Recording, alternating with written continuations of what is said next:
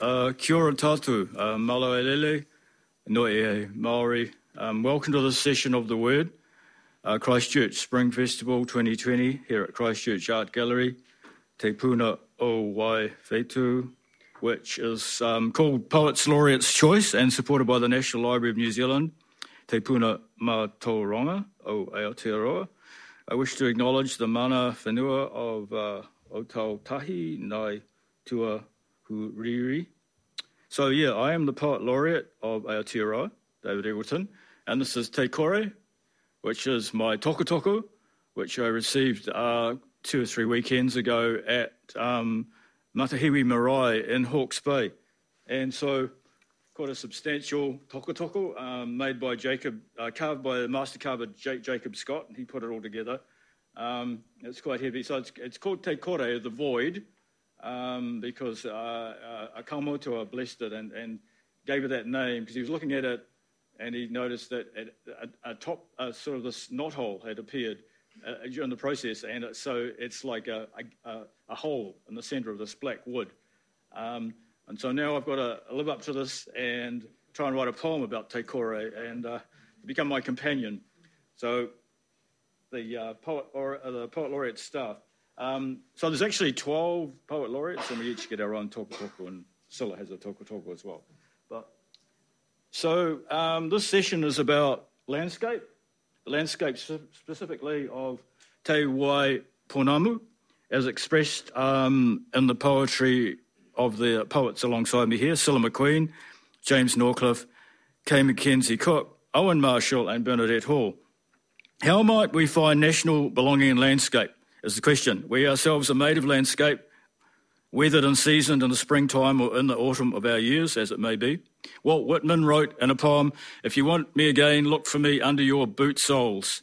That sense of the real, the grit and dust, seeds and chaff, the leaves of grass, the camber of the road, the sand between the toes.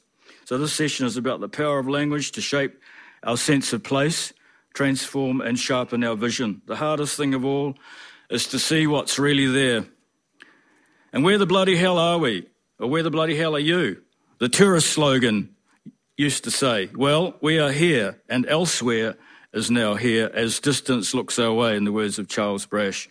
We have a government with principle, purpose and a sense of direction, and they can and should draw strength and inspiration about location bound in by hard borders, making us all look inward harder at our writing and our literature, which captures our existential moment in time, the music of what happens where we are.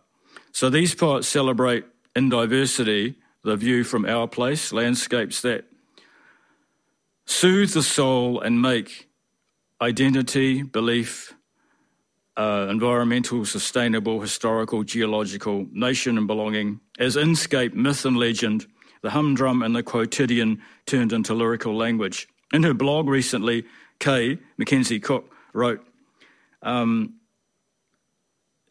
sometimes it's good to ponder the geographical features of where we live and take the time to think about what lies underneath our feet and what simmers along our line of sight and what has formed the hills and landmarks.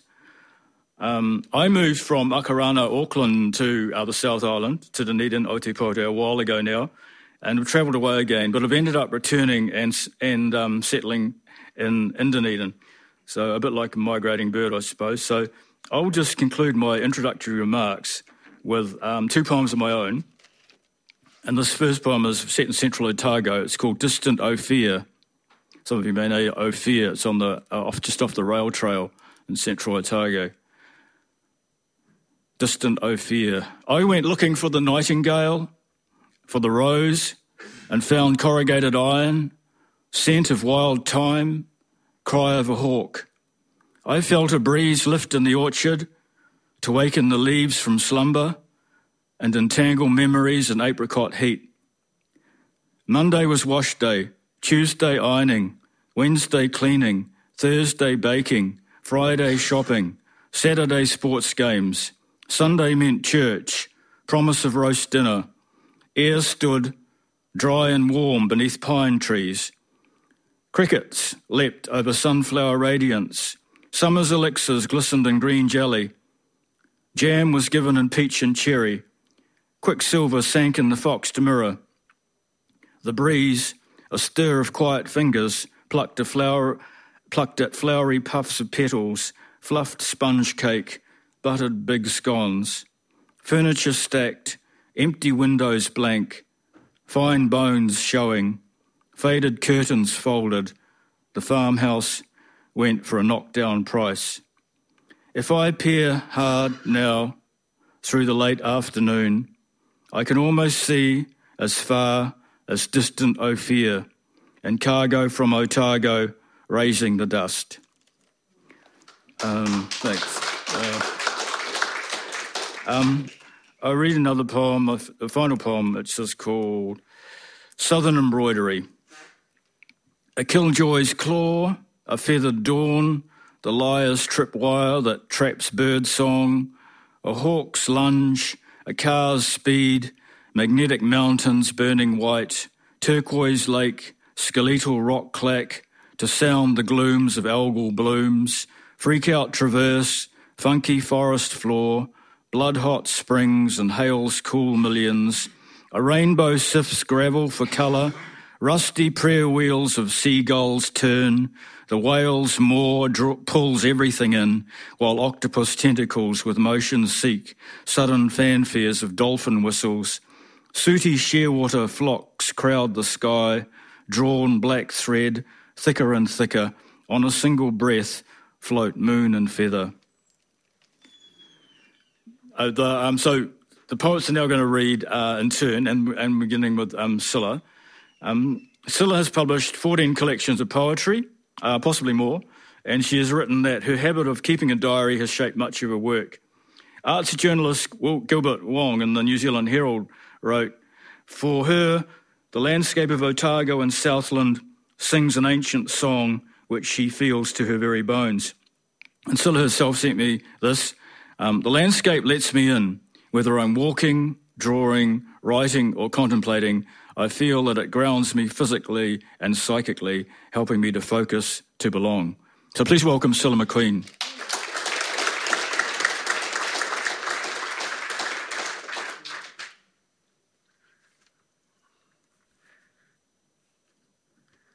Tēnā koutou. Oops, here we go. Look, I have to turn this down here. Tēnā koutou. Tēnā koutou. Tēnā koutou katoa. That's a good way of doing a sound check, isn't it? Well, greetings from Bluff, from Motupohui, where I live and have lived for 25 years now, which is amazing. The last 25 years have gone past very quickly.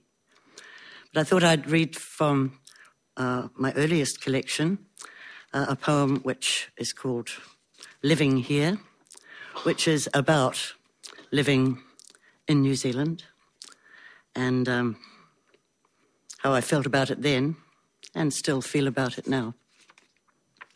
Living here. Well, you have to remember, this place is just one big city with 3 million people, with a little flock of sheep each. So we're all sort of shepherds, little human centres, each within an outer circle of sheep around us, like a ring of covered wagons.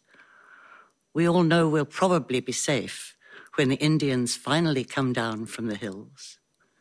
Comfortable to live in the safest place in the world.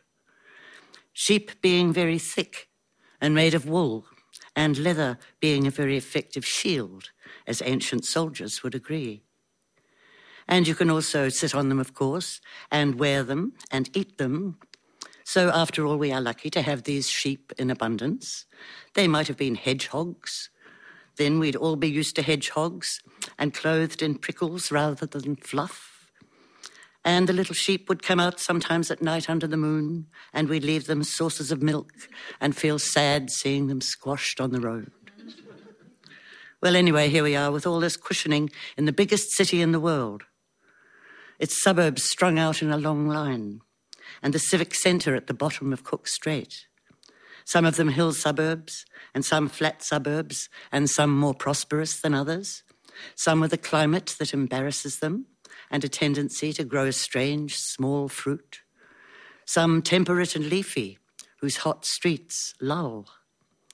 So here we are, again, in the biggest, safest city in the world, all strung out over 1,500 miles one way and a little bit the other, each in his woolly protection. So sometimes it's difficult to see out the eyes, let alone call to each other, which is the reason for the loneliness some of us feel, and for our particular relations with the landscape, that we trample or stroke with our toes, or eat or lick tenderly, or pull apart. And love, like an old familiar lover, who fits us curve to curve, and hate because it knows us and knows our weakness. We are calling fiercely to each other through the muffled spaces, grateful for any wrist brush, cut of mind, or touch of music, lightning in the intimate weather of the soul.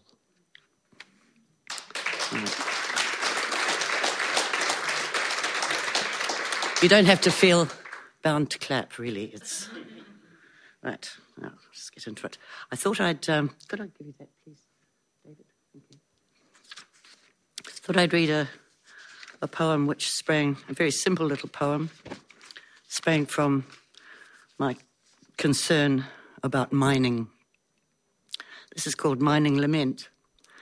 And it's after a painting by an artist called Christopher Aubrey, done in Aparima in Riverton in 1870. And it's a painting of a gold mine, open cast, at a place called Round Hill, which no longer exists, of course, because it's been mined away. Mining Lament. I went to see the Golden Hill, but it had all been mined away. All that's left is an empty bowl of yellow gorse and rutted clay. But it had all been mined away, except a clay bluff topped with stone. In yellow gorse and rutted clay, one stubborn relic stands alone. Only a clay bluff topped with stone, remains of the hill the painter saw. One stubborn relic stands alone of a rounded hill of golden ore. Remains of the hill the painter saw, rutted clay and a stumbling stream, a rounded hill of golden ore, sluiced away with a sluicing gun. Rutted clay and a stumbling stream, all that's left is an empty bowl, sluiced away with a sluicing gun. I went to see the Golden Hill.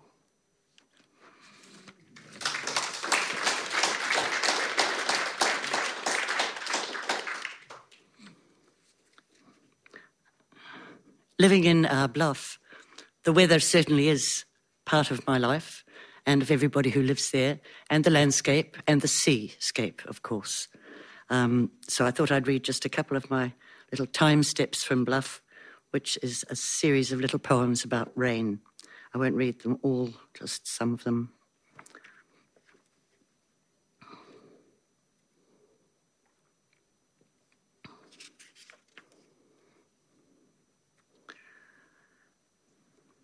This early sunny morning, when shadows are long and bees are breakfasting, the air seems to become liquid, reflective, in fine alignment. The weather in the house is clement also. Inevitably, something will spark a jolt, and the images move and change in interference patterns, producing resonances that harmonize or jangle as turbulence fills the house. And peace nudges in like the tide. The house is quiet, lace curtains bellying slightly. The air is full of water, charged up for a thunderstorm. Lightning, 1, 2, thunder cracks to the northeast. Afterscent of electricity in the air. I imagine a giant solenoid, a lightning-fed magnetic coil within the mountain, a current of electrons, a spiraling magnetic field, a mighty lodestone. Motupohue affects the compass. Simultaneous past and present. The history of the house lies around it like a field. as history shimmers like heat haze around the hills and islands, magnetism shimmers around the mountain's core. Past in present, a spring in movement, folded like ripples, opening at the impulse of thought, flowering into memory. In the shadowy kitchen, the fire mutters. Slowly the sky is lightening. I open the window, cool air on my hand. Long grass, macrocarpa, houses, fences, wooden power poles leaning at all angles. The southeast wind is salty. By the stone steps, a small bay tree, a poet's tree. Time is of no account. It seems to me that beauty is quite plain.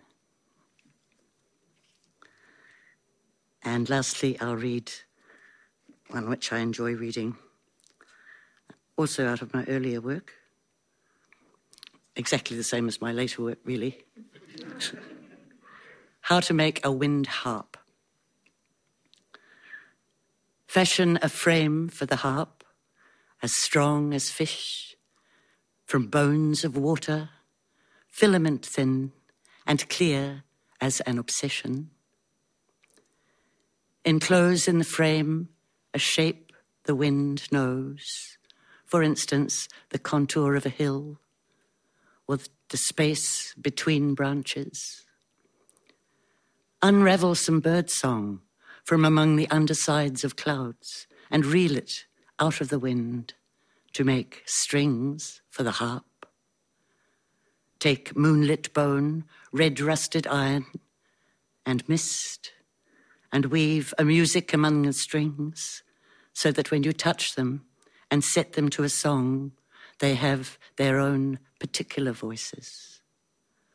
Then play the harp with fingers full of fear on the acute periphery of laughter.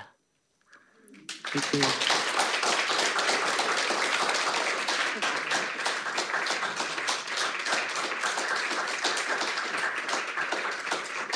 Kia ora, Ursula. Thank you. Our next poet is, I'll just consult my list here,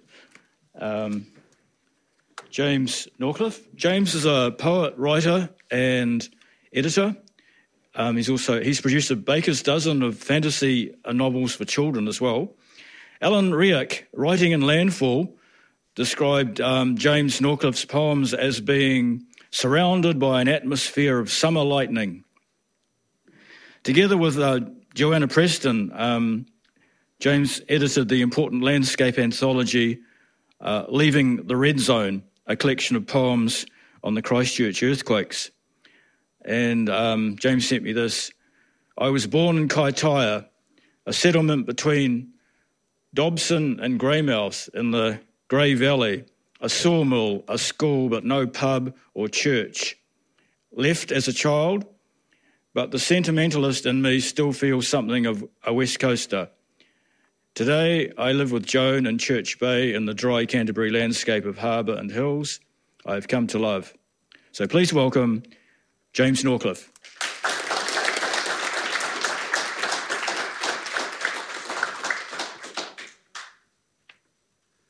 Thank you, David, and it's really nice to be with such wonderful friends and poets. Actually, the place was Kaiata, not Kaitaia, but never mind. Nobody knows about it. Anyway, kia ora katoa. I would like to return to Kaiata in my first poem.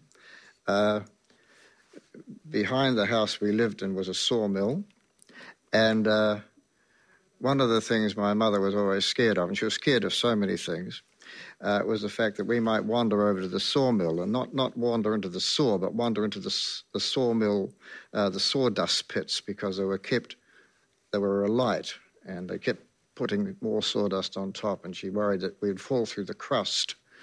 Wasn't unreasonable, I suppose, and be incinerated. Back of our place. Before the green hills, the red and yellow hills of sawdust. Out back, The river was black, still waters, deep. You could fall through the sawdust into the smoulder below, drown in fire. The river was full of boulders, black sticks. Some could jerk into eels. You could fall through the railings and through your reflection, drown in water. And the screaming teeth, the flying saliva of the mill could get in your eyes, fire and still waters. Out back there were good lessons, the via media. Watch out on either side and don't be too sure of the middle. Keep your eyes half open or half closed. Don't get cut up.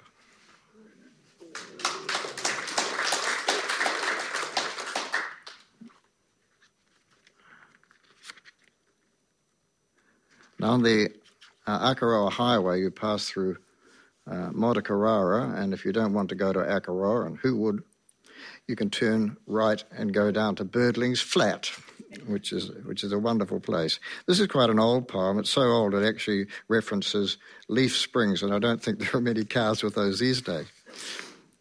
Birdling's Flat, Motukarara. Oh, by the way, I believe Motukarara, one translation is Place of Talking Lizards, which is a lovely, lovely idea.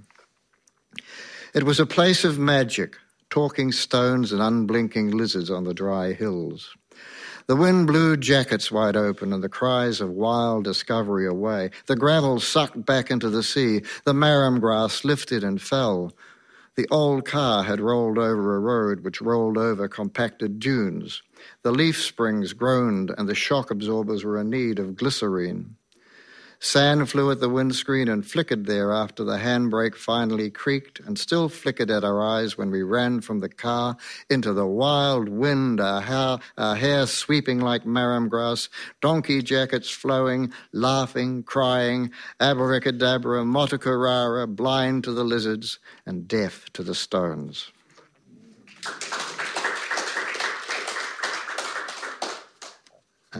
One of the loveliest years of my life was spent in Dunedin in 2000, and of necessity, because Joan was still up in Christchurch, I travelled from Christchurch to Dunedin quite often. And this is a road poem.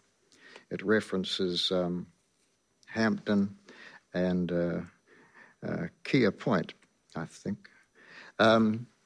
Incidentally, Fiona Farrell said when she lived in Oamaru, she went on her honeymoon to Hampton, which is possibly one of the reasons that marriage didn't last too long. Gershwin on the car stereo. Heading north just past Hampton, keeping just far enough above the limit to fool all those hidden gotcha flash bulbs that flower along State Highway 1. Here and there, those little trellis crosses and George Gershwin with strings and things trying to tell me how easy the living is. But I'm completely deaf to it until to the left, Pacific breakers crashing and smashing on hard grey sand made me think of every seventh wave and of the 6 degrees of separation. So I ease off as a corner approaches far too quickly, remembering how carbon monoxide once eased me into a mad sleep and had me slalom down the white centre line by that phallic monument just south of Oamaru, where I woke up in an empty paddock with my wheels spinning and my feet where my head should have been, and right then I know, right by Herbert, I know Herbert is no place to die, so I check my wings, wind down the window to let in the sky and the gorse, the broom, the pussy willow, and a summer wind to blow away summertime and tussle my hair, so like a friendly uncle that living between 100 and 110 doesn't seem so very difficult after all.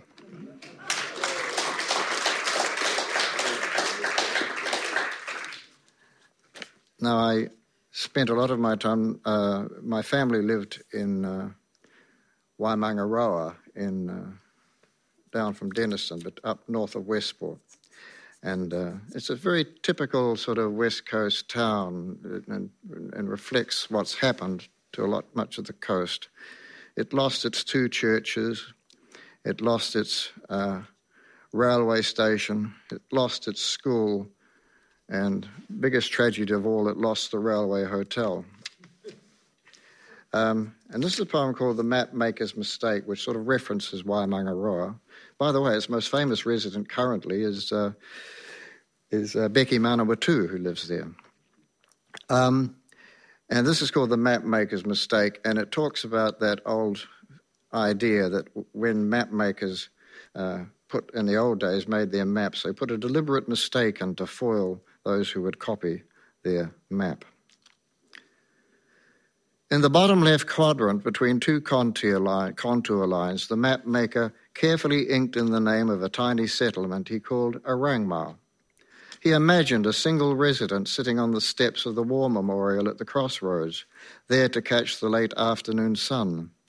The man would lay down his newspaper and wonder when the council was going to do something about the Mombritia clumps and the barbed billows of blackberry choking the roadside ditches. The bus shelter across the way had seen better days. The railway station would see no more. The first no longer hoped for a bus. The second had abandoned hopes of a train. The weather wall of the old hall with its rusting iron and peeling paint distressed the man. He did not want to think of its sagging stage and frayed curtain. Still, there was much to be grateful for. The sun was warm at his back. Tar as black as Indian ink shone on the line that was the road.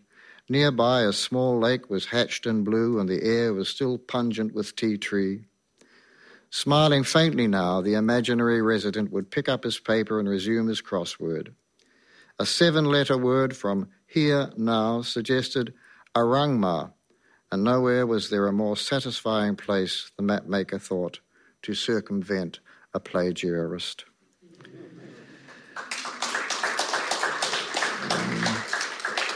Those of you who are crossword fanatics may realise that Arangma is an anagram of anagram. That's smart, wasn't it? It's silly. Finally, I'd like to reference where I live now, and this is a poem about Church Bay and looking across the hills, and it deals with it's called The Harbour, and when Joan's mother Dorrie was in her last days, Joan used to spend a vigil with her, and she used to go across alone at night, called The Harbour. Beyond the window, beyond the wax eyes and the lancewood, the harbour lies. Grey today, its ever-shifting colours, moods and tides are beautiful, deceptive.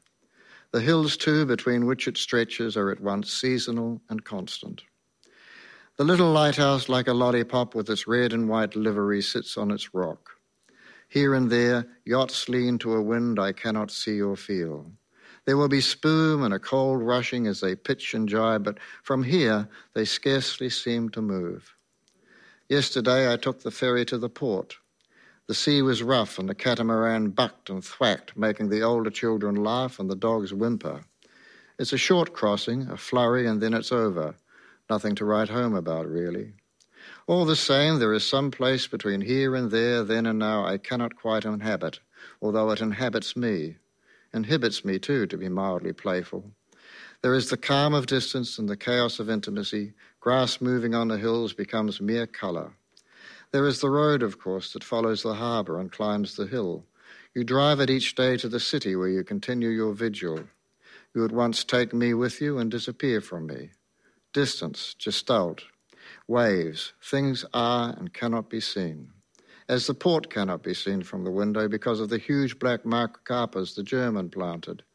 The port is there because I can hear it. Sound travels across water.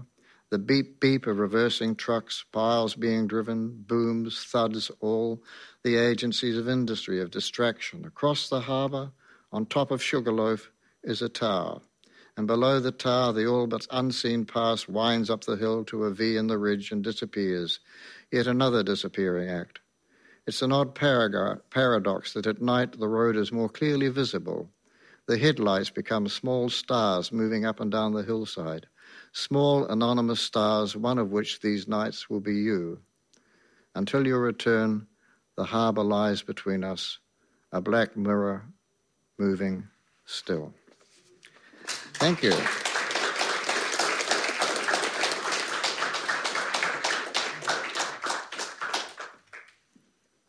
Kia ora, James. The next poet that I have on my list of poets, so I've just invited a small select group of poets. Let's check and see who that is. It is Kay Mackenzie Cook is a poet, short story writer and novelist.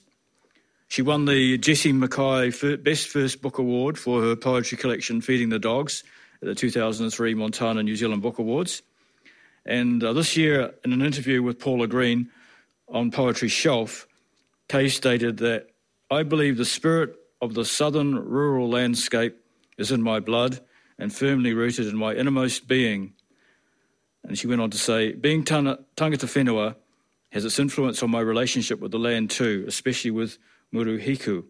She sent me this statement: "When I write about the land, the whenua, or the geography of place, it feels like I am attempting to capture a reflection of myself at home, the subject inside nature's more objective frame." So please welcome Kay Mackenzie Cook.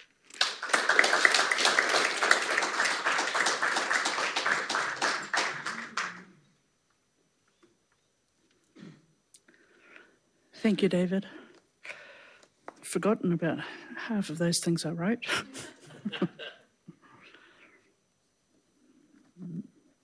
The first poem, by the way, it's lovely to be here. Thank you all for coming to hear these poems about landscape.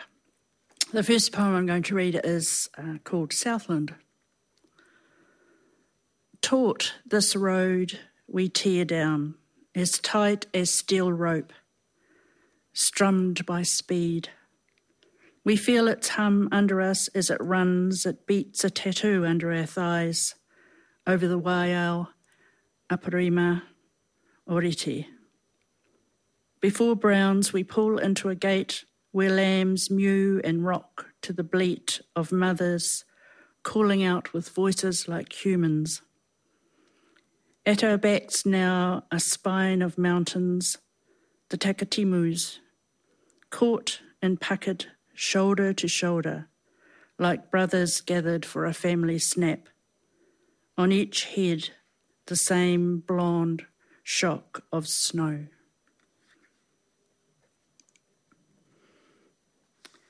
And this poem is called Near Alexandra. Most of the titles of the landscape poems are fairly explanatory, and I didn't realise that how unimaginative I'd given the titles. Near Alexandra. A western sky suggests the promise of air loosely tethered, and space and light, of breath blowing through the pleat of mountains, warm wind through wire, of opening out an accordion of sun.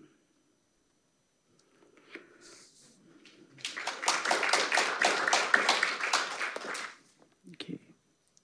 From my latest book, Upturned, I'll read 3 poems. The first one is another unimaginative title, Buckland's Crossing. It's a little crossing, as this title suggests, a river crossing, the Waikuiti River, and it's north of Dunedin, and there's a picnic place there, and that's what this poem describes, the picnic place, called Buckland's Crossing. Dock, cow, parsley, dandelions, and to the east, dead manuka, sprayed broom to whisker a ridge pale. If I remain still enough, the country will play for me, the glottal stop of magpies. Show me the clucking river where full-figured willows mother the stone piles of an old bridge. Under the flight path of jets and bees, I hear rifle shots bash the hills, and cocksfoot worrying crickets wind and wind their watches. A fretful breeze peppers a plain grey sea of cloud, and all around lichens smears of pastel green cushion sedimentary rock. The hunters leave, stopping to open a gate. On the deck of their truck, some dead animal.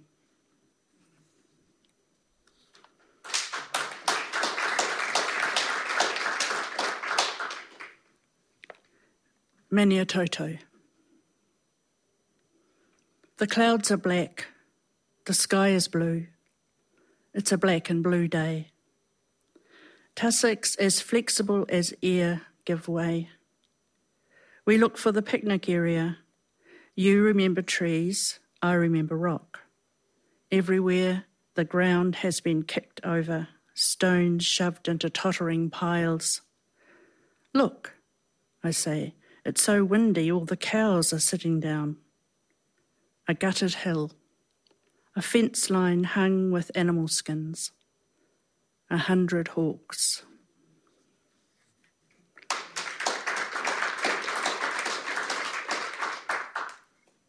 I was born in Southland, Tuatapere, probably another place no one's ever heard of. And this poem is about Southland. Rivers, hawks, hills and trees. Softened by late afternoon, the hills finally melt. A hawk turns, its chest feathers ruddy with the last of the day. Another hawk, eating roadkill, waits until the last moment, then lifts off as slow as a Hercules. Today I'm impressed by the beauty of hawks and hills, and how tall and long-suffering the ranks of poplars. I'm taken by the shout-abouts of northern Southland, their design and bulk, by how many shades of green run to the laps of hills so familiar they could be mothers, and rivers that meet you halfway, then turn to find their own way home. Rivers, hawks, hills, and trees, they need no other names.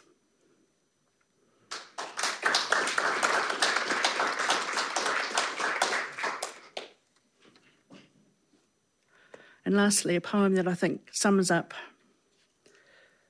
my relationship with the land, and it was from the first book, and I don't think I've really described it any better since then.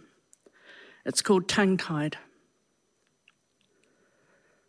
The smell of the city still clings to me as I stand here. It's like standing beside someone I want to say more to, but the words won't come. I look out at hills with hides the colour of hawk, at giant slabs of rock painted with guano dabs of lichen that hint at a flip side, at bristled ground that peppers skin with the smell of earth. Under a clean sky's curve, I listen to a skylark's blue tirade. This land has scope. My tongue is tied to it. Thank you.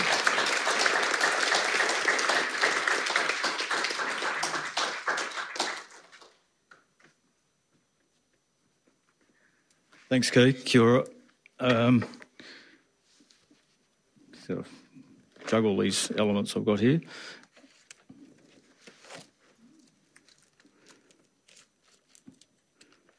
Our next poet is Owen Marshall. Owen is well known as a short story writer and novelist. He's also published 4 collections of poems, most recently View from the South in 2018. One reviewer has written, above all, his poems are redolent of the South Island, all wild winds and dry hills, sleepy summer afternoons, the shimmer of light on lakes, snow like whitewash on the Alps. Owen himself says, almost all my life has been spent in the south of the South Island, and both my fiction and poetry reflect my connection with and affection for the natural environment, history, and lifestyles of this part of New Zealand. The environment shapes people, and people shape the environment. Please welcome Owen Marshall.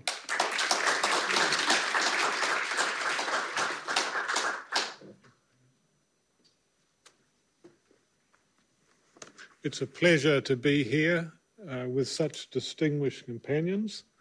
Thank you all for coming. Yes, I've lived 20 years in Oamaru, nearly 40 years in Timaru, and I have a special affinity for the history and landscape of central Otago. Bannockburn. The sun has gone down on one knee to join us beneath the bleached parasol. Birds hang awry on the flax flowers. Metal sculptures pose upon the lawn. The blue river inlet is a paua shell set below hillsides braided by the undulating vines and scarred by miners in a frenzy for gold. They couldn't know that what is left has more enduring value than all they sold. Friends and family are here, strangers almost as close, whose laughter mingles with our own, whose smiles acknowledge that we share such fortune to be encompassed by peace and beauty, with evening light lapping tussock heights, with burnest shimmer of cloudless sky. Here, now, on the right side of the world, is a momentary awareness of that apogee in the singular privilege of being alive. In Boca al Lupo, be lucky, a woman once told me in parting. I have been, and hope she can say the same in some other place.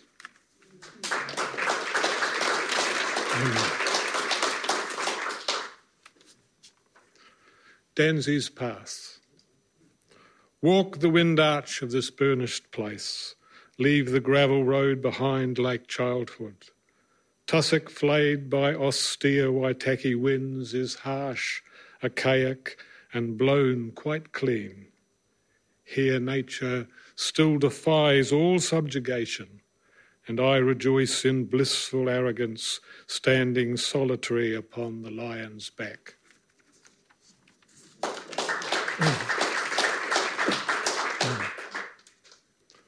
Night rain.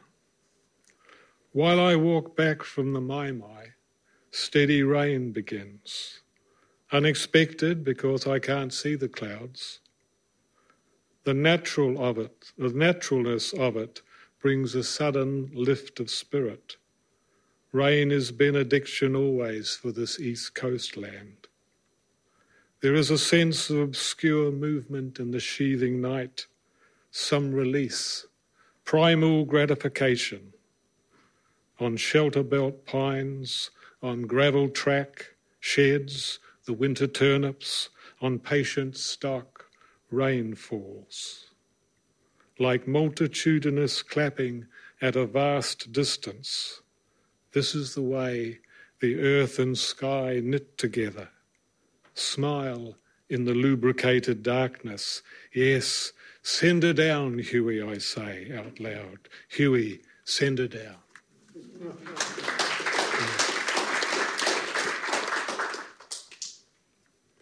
Winter sun.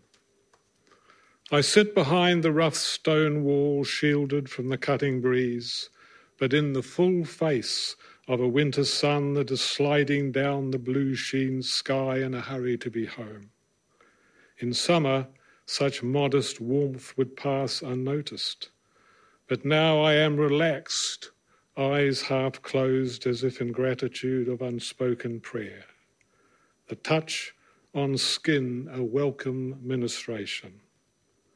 Ice glitters amongst the creek rushes. Two bonded paradise ducks swerve above with harsh yet joyful cries. The far gullies glut with purple, shadows shimmer and the outcrops darken. I must up and head away before the freeze begins.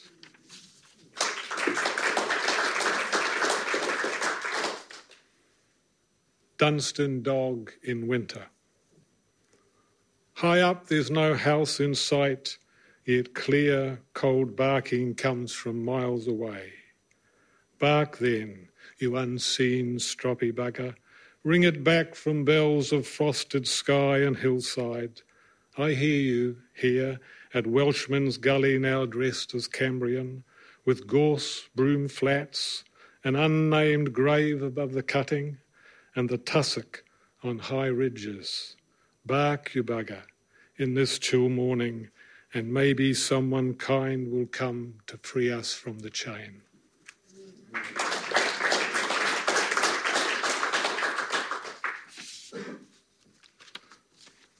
monarch.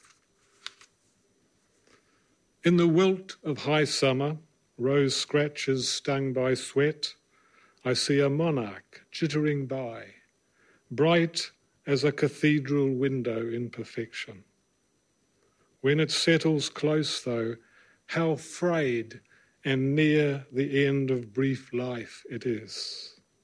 Some panels are not there at all. The stitching of the lovely wings as bare as on a cruelly used silk fan. But then it lifts, floats, all blemishes lost in the joyous flash of movement once again, glad above the earth. All beauty may be this way, perhaps, a brave illusion worth any cost.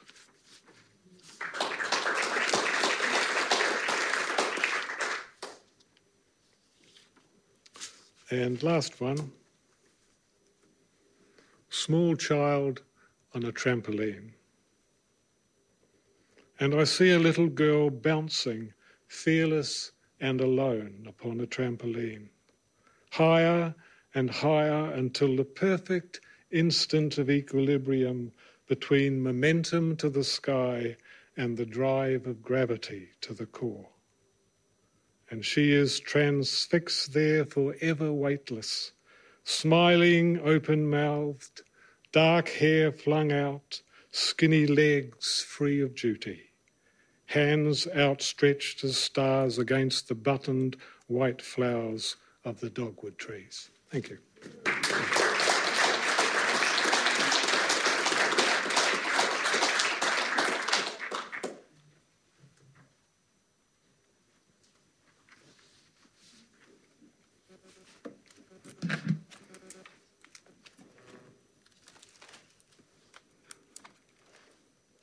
Bernadette Hall has published some 11 collections of poetry, writing in... kia ora, Owen. Thank you very much. Sorry, I missed acknowledging Owen. That's great. Bernadette Hall has published some 11 collections of poetry, writing in Takahe magazine. Reviewer Charles Dawson described Bernadette as one of New Zealand's poets most attuned to the countries and stories that nestle here. She refashions this place and time within the echo of other landscapes and speakers. Bernadette herself sent me this statement. John and I live foolishly but very happily in a renovated Polite Batch at the... Polite, sorry, my mistake. Polite Batch Polite Batch at the northern end of Pegasus Bay in the Hurunui. I feel like I've been ventriloquising. She says, I have built up a beautiful garden here in the path of the Nor'wester. The Tasman Sea is a mere 3 minutes walk away, so it's a treacherous place, surely, but I love the three lagoons, Mokateri, the floating mountain where spirits rest on their way to Reanga. It's good to live like this, out in the open and surrounded by stories, some of them true and some of them imagined. Please welcome Bernadette Hall. Thank you.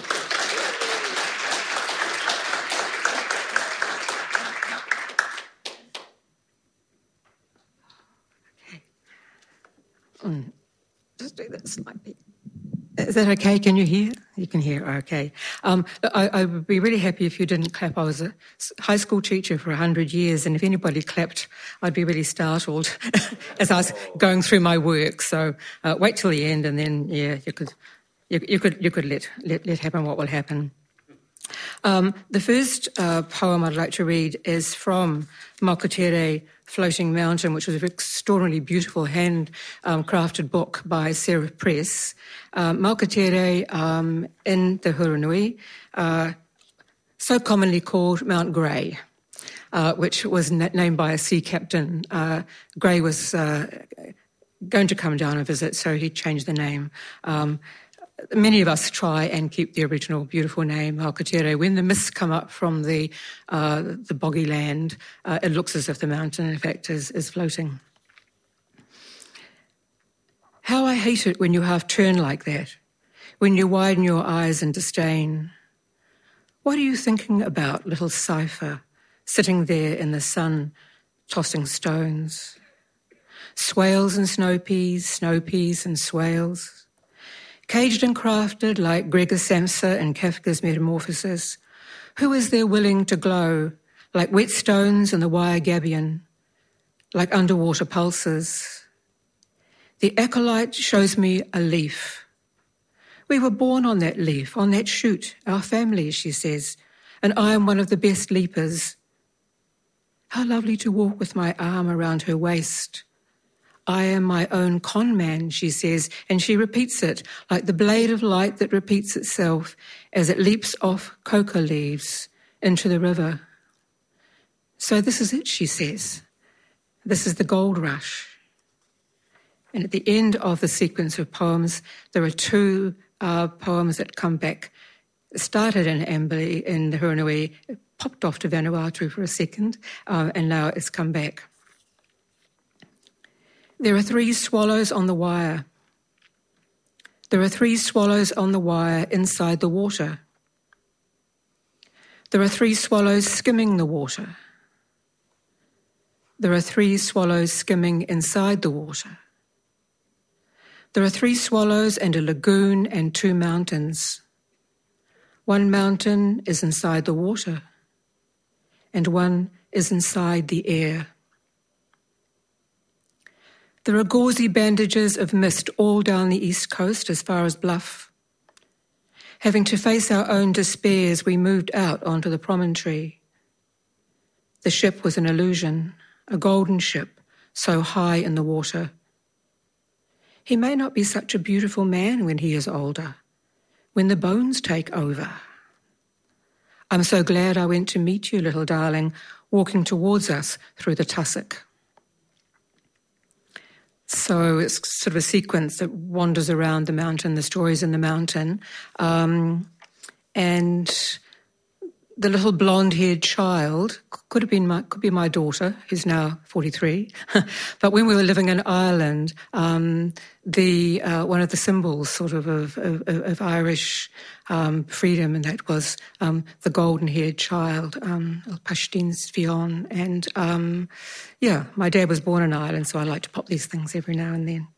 So the next ones that I will read are Bad Girl. They're pretty bad girl in some ways, some of them. They're sonnets, and sonnets tend to go along quite nicely, and then all of a sudden they explode in the last 2 lines, and you're not expecting what will happen. But these ones are set up. I mean, sometimes they might come out really beautiful at the end, and it might actually be a love poem, and then you get a great shock, and you say, oh, I didn't ever think I could write a love poem, and there it is.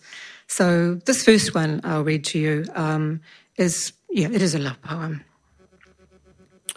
Gold rings round my ankle in the Hanma pool, a hot drop on my wrist, and my skin falls open like the gills of a fish. 100 elderly women standing along the Clutha with lighted candles in their hands. It's humbling. It's a necessary prayer for peace. And here comes the rain. It fills the leafy bowls and cups and spoons that the trees hold up, until they tilt and spill their bright outpourings onto the dry earth. The ginger Tom is mooching. He's spraying everything within reach in the beautiful garden. How good it is to rise like this, my love, slowly into the light of your face. I gave that to John on our 50th wedding anniversary, and he cried. Oh, we're so old. But actually in our polite batch, if an earthquake, we'll die of the asbestos dust.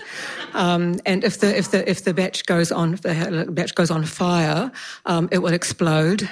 We're 3 minutes from the Tasman Sea, so already we're engaged in coastal conversations with the Hurunui Council, and we have got a sea wall which is built out of gravel and stone and sand, which sounds bizarre, but local engineers have actually organised a very wide base, and it works as a soft a soft repeller of the ocean. Because if you think of Dunedin, where they've got a hard repeller, St Clair keeps getting busted up all the time by the sea.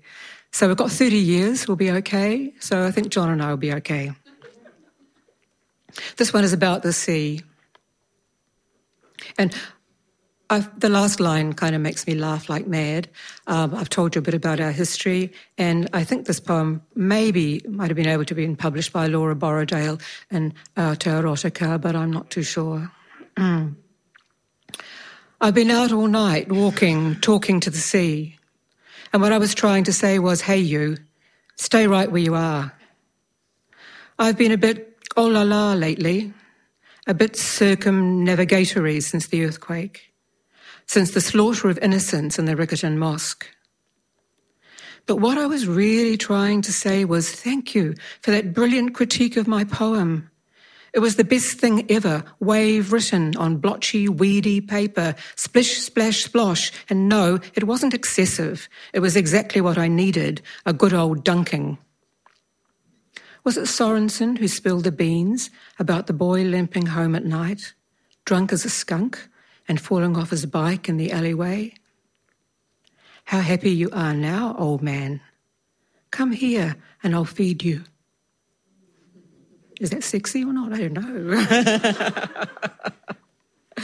Okay, the next poem is Centred in Central Otago. I was born in Alexandra, and I have a photograph which I love, which is my mother, who was a very beautiful woman in a flower dress, and she's holding this baby, and that's me.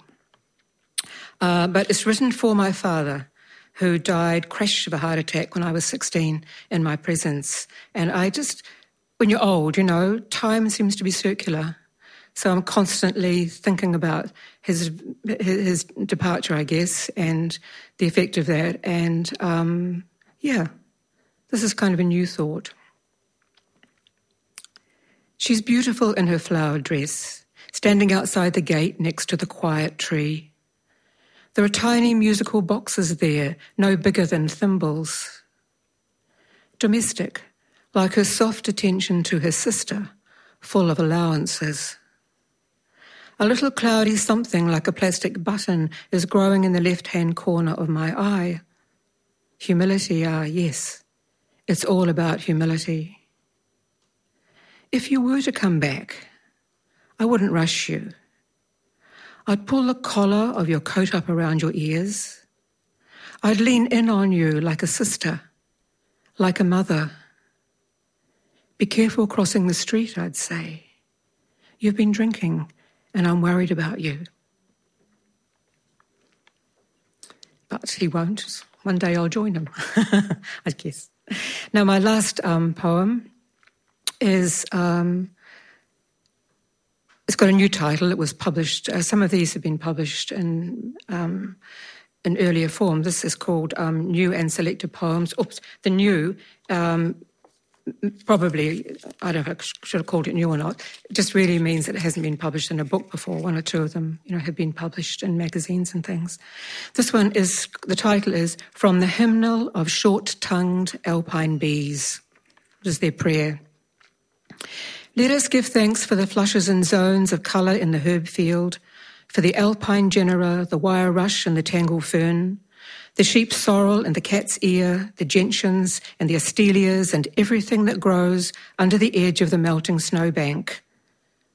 Let us give thanks for the crane's bill geranium and the mouse-eared myosotis, for the ranunculus, little frog mouth, little friend, for the feathered nival zone, for the bug moss and the tarn, for all that is and all that has been and all that is to come. It is for us to keep our courage firm, to nurse our appointed pain, to await that which springs a blaze of itself. And I'll just read you the note on that very last phrase, which is that quotation about that which springs alive, a flame of itself. The quotation is an excerpt from Adrienne Rich's essay, Women in Honour, Some Notes on Lying. The full sentence is, truthfulness, honour, is not something which springs a blaze of itself. It has to be created between people And what a shame some people aren't doing that at the moment around the world. Thank you.